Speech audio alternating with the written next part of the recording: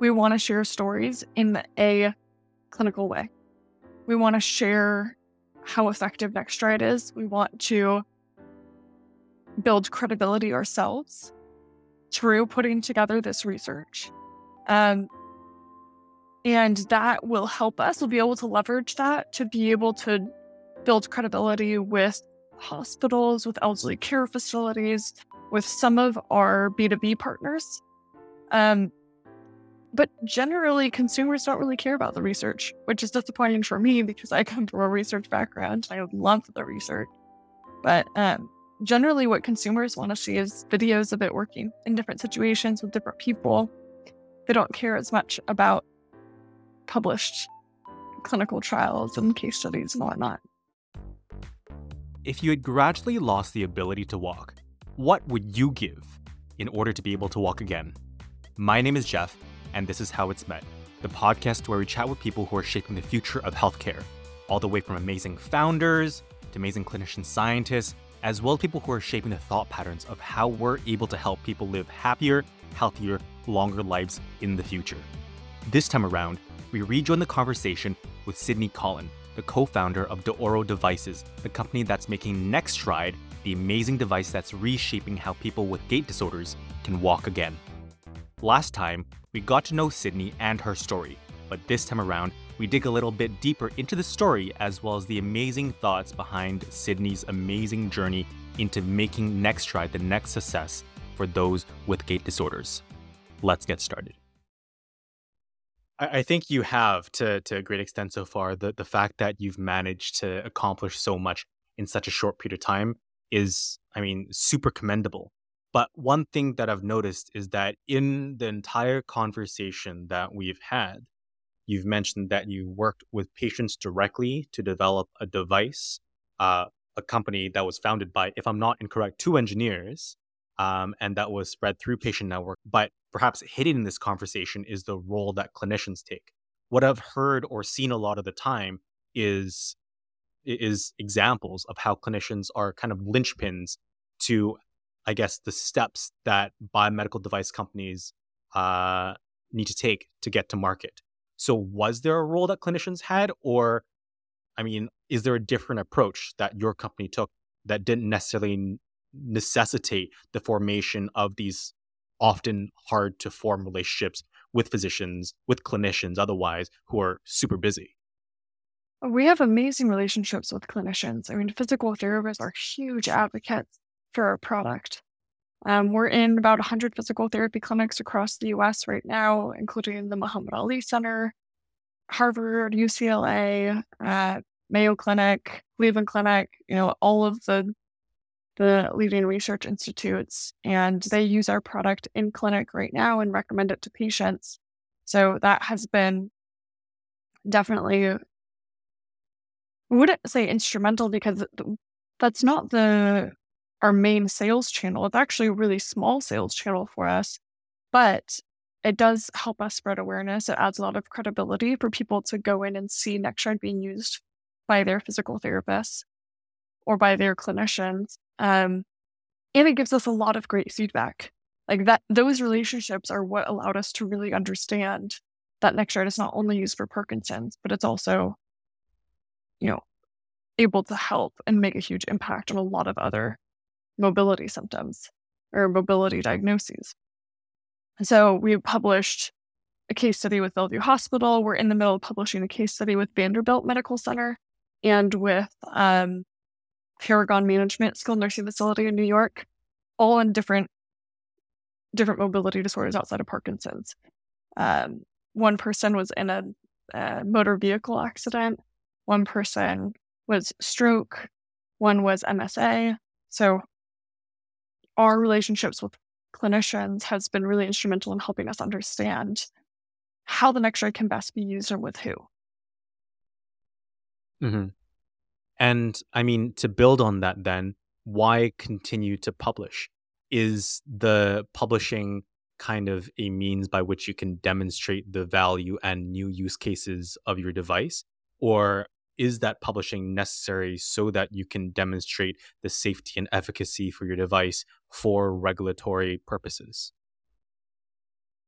So we don't need it for any regulatory purposes. It's really just marketing. I mean, it's really just we want to share stories in a clinical way. We want to share how effective NextStride is. We want to build credibility ourselves through putting together this research. And that will help us. We'll be able to leverage that to be able to build credibility with hospitals, with elderly care facilities, with some of our B2B partners. But generally, consumers don't really care about the research, which is disappointing for me because I come from a research background and I love the research. But generally, what consumers want to see is videos of it working in different situations with different people. They don't care as much about published clinical trials and case studies and whatnot. Mm-hmm. So it's kind of a two-pronged fork. You got to target the patients through targeted advertising, through videos, etc., but also clinicians, so that when patients bring the idea to the clinicians can point to evidence and say, hey, this actually might be a good idea, instead of being like, well, what's the evidence?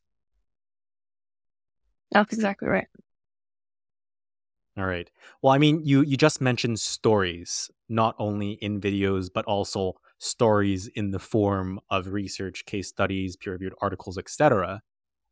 Stories can also be used to raise rounds of funding. And you've told us the story of Jack and how Jack inspired so much of the work that you do.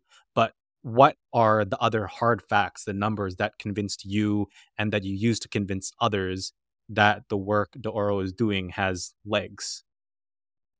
Well, there are over 100 peer-reviewed articles that have been published showing the efficacy of visual auditory cues in Parkinson's specifically. There are also peer-reviewed articles published showing efficacy in stroke and cerebral palsy and multiple sclerosis, in PSP, and a number of other areas. There's actually one research study that I can think of, probably more now, that shows the efficacy of these visual auditory cues in the elderly population in general. And so there is a plethora of research out there, an astronomical amount of research out there showing the efficacy that other people have done. And then we started to publish our own research, right? Showing how effective the NextStride is in a number of other areas, and also specifically for the skilled nursing facilities. Okay, how can this help you get better patient outcomes faster? How can this help, once people are out of the skilled nursing facility, help them be able to maintain their physical therapy, maintain their mobility, so that they don't fall again and they don't end up back in a hospital, but they're able to remain a part of the community. But if you want me to cite some of the research, these visual auditory cues have been shown to reduce falls by 40% for people with Parkinson's, reduce the duration of freezing key episodes by 69%, and reduce the frequency of freezing episodes by 43%. And all of that is cited on our website. If you were to cite a size of the market, though, or in more healthcare terms, how many patients this actually impacts, how many patients could what you're doing impact overall? So if we just look at what's been published with the Parkinson's, with freezing of gait, stroke with hemiparesis, which is the symptom that we go after, cerebral palsy, people who are ambulatory, multiple sclerosis, people who are ambulatory, just with those diagnoses, that's 26 million globally and 4 million in the US. Jeez. That's a lot. That's a lot of people. And that's just with what has been published, right? We're doing our own research outside of that. Mm-hmm. So it seems like there's a pretty significant impact to quite a few people, quite a few, it probably is an understatement, a lot of people in the community overall. But I mean, making all this change requires, to say the least, quite a bit of funding at the start to make sure that you're able to fund the research, as well as to be able to fund the marketing teams that you mentioned that have helped develop the marketing so that you can distribute the product that you've made, so that you're able to further fuel more research and more marketing. That initial funding can come from angels as well as VCs. You've raised 1.5 mil from angels and 3 mil from VCs. Correct me if I'm wrong if you've raised more. But between the two, what is the difference between pitching to angels and pitching to VCs? generally there's just a lot more variety with angel investors because it's just individual high net worth people who are making the decision themselves whether they want to invest or not. And so a lot of angel investors, especially early on for us, they invested because they had some connection to Parkinson's and they really cared about the problem. And they thought that we had a solution that could make a big impact on people. And so their decisions were much more emotional and didn't have to be validated as much with, the data on acquisitions and the data on, okay, here are 5 other companies that have the same business model that we have and they've been successful. They didn't need all of that information. They could make decisions much quicker and much more based on an emotional pull. Whereas VCs need a lot more of that data because they have to go report back to their LPs. Here's how this company fits into our thesis. Here's how we're going to make your money back in, call it a 10-year fund in the next 7 years. And, it falls within our risk tolerance and it falls within, people have within their thesis, they have like sectors that they'll invest in. They also have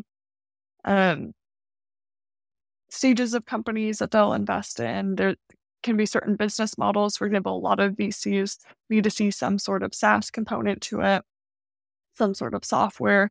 Some VCs will only do hardware. So there's all sorts of criteria that you have to meet to be able to fit into the thesis. There's also just a lot more data and a lot bigger picture. Like angels, when I talk to angels outside of what we just talked about, when I talk to angels, they say, okay, how can you get to your first million? And they really want to dive into that. They really want to dive into like, okay, what are you going to do in the next year? VCs want to know, okay, I think you can get to your first million in sales. I think you can get to your first 5 million sales. How are you going to get to 100 million in sales? Like they want to understand the bigger picture. They want to understand the moonshot, not how are you going to be successful in the next year. That's fair enough because they have, I guess, many different funders to, I guess, go back to and to report to. So their thinking extends beyond the current year. So that contrast definitely makes sense when you think along the logical consequences of how these different, I guess, people get the money that they're investing with. But speaking of, I guess, investing in your company and the results of that investment, how do you plan or how are you already getting your device out to patients? You mentioned that the clinical route certainly is one way that you're doing, and you mentioned the DTC route or the direct-to-consumer route. What do you mean by the clinical route? Do physiotherapists, physical therapists, otherwise like prescribe these devices? Could you clarify how exactly you're going to market? Because it's a little fuzzy to me. So we have a couple of different channels. Our biggest channel is direct to consumer. So people can go online, purchase on our website. We also sell to hospitals and physical therapy clinics.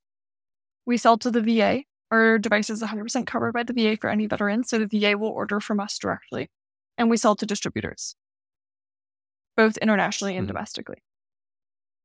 Mm-hmm.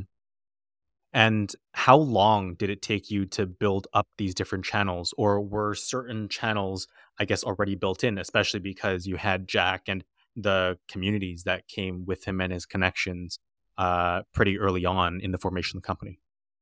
Yeah, what's interesting is when we got out on the market pretty early on, we had international distributors coming to us saying, hey, we can handle all the paperwork if you let us sell in Australia or in New Zealand or in Denmark or Sweden. And so there was really not a whole lot of downside for us. We looked into the company, we interviewed some of the products they already sell, and asked, is this a good partner for you, et cetera, et cetera. We did our own due diligence. But there wasn't a whole lot of downside for us since we weren't planning on going into that market anyways. So that happened pretty quick, actually, those distribution partnerships internationally. And then domestically, we had relationships. One of our advisors is a pretty well-known physical therapist in California. And so she introduced us to a number of people. And it just kind of grew from there, a lot, really grassroots, working with 10 physical therapists at first, and then each one of those introducing us to 2 more. And then eventually we're at 100 physical therapy clinics. Something that really helped was we were on a wellness series that Dr. Becky Farley with Power puts on. Power is PWR, what does it stand for? Parkinson's Wellness and Recovery. What's with the lack of vowels? But so she has a certification program that a lot of physical therapists go through to be certified to be able to specialize in Parkinson's treatment. And so a lot of physical therapists follow her wellness series and webinars. So when we did a webinar with her, we had a lot of inbound interest from physical therapists as well. So that makes sense. Yes, it takes time. I mean, I think if we had, tens of millions of dollars up front, we could probably do it faster. But for us, it took probably 6 months to get into 100 clinics. That's amazing. That progress in itself must have been pretty exhilarating to see from the ground up. But I mean, to step aside from the, I guess, journey of how you've built your company so far and the stories that you've told, the impact that you've already made, the inner workings of how your company has evolved has been pretty interesting too. Specifically, to put it, the decision to go fully remote. And this has probably been talked to death on a whole bunch of mainstream channels so far. But really, like, with startups, I've heard anecdotally, there's not much data to support this, or at least I don't know if data to support this, but I've heard that close quarters collaboration items that need to be completed now tends to drive innovation, tends to drive a culture that, I guess, begets excellence. Why do you think your company has thrived or has not thrived because of the changes that you decided to implement? So I think that you can definitely recreate that virtually, that like sitting next to someone and being able to just kind of turn your chair and say, hey, what do you think about this idea? With a lot of tools. I mean, there's so many tools that you can use online. I do still think that in-person relationships are built in person, and in-person meetings are important. So we do meet quarterly, once in person with the whole team. But in general, I think that this allows us to hire the best talent because the best talent is all over the world. They're not in one place. It allows people to be able to be where they want to be. And it forces us to put in place a system of accountability that allows people to really have control over when they're working on what they're working on and what they're doing. And it's really results driven, which I think is beneficial for a company, especially at our stage. It's not about, are you in the office 24/7? It's about how much work do you get done. Yeah, I guess that's a fair assessment. Like, if you get the work done, then I don't care like what you're doing, as long as you get it done within the target period of time. Yeah. We had one of our employees she's in Dallas. She worked from Seattle for a week last week. I don't care that she's in Seattle. I don't care if she, on her lunchtime is taking walks around Seattle and checking it out. What I care about is if she's getting her work done. And she does. She goes above and beyond everything that I ask of her. And so, she could be working in Seattle, she could be working in Dallas, she could be working in California, she could be on the beach in Hawaii. It doesn't really matter to me. And it gives people autonomy over how they work and where they work best.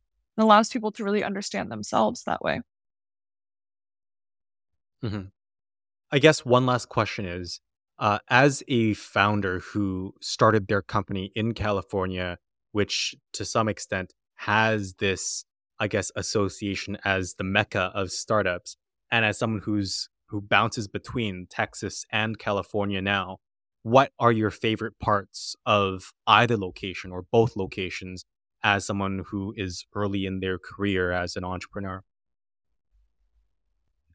Good question. I think Silicon Valley has these kind of startup veterans, people who have done it 5 or 6 times, people who have been really successful. They have these, really well-known, really successful VCs, and there's a lot of information and there's a lot of money in California.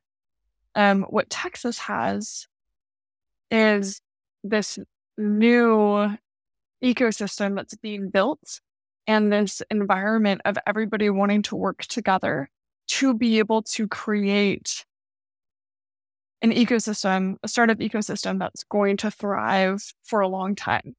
And that kind of teamwork, that like bringing everybody together is a really cool thing that doesn't happen in every startup ecosystem.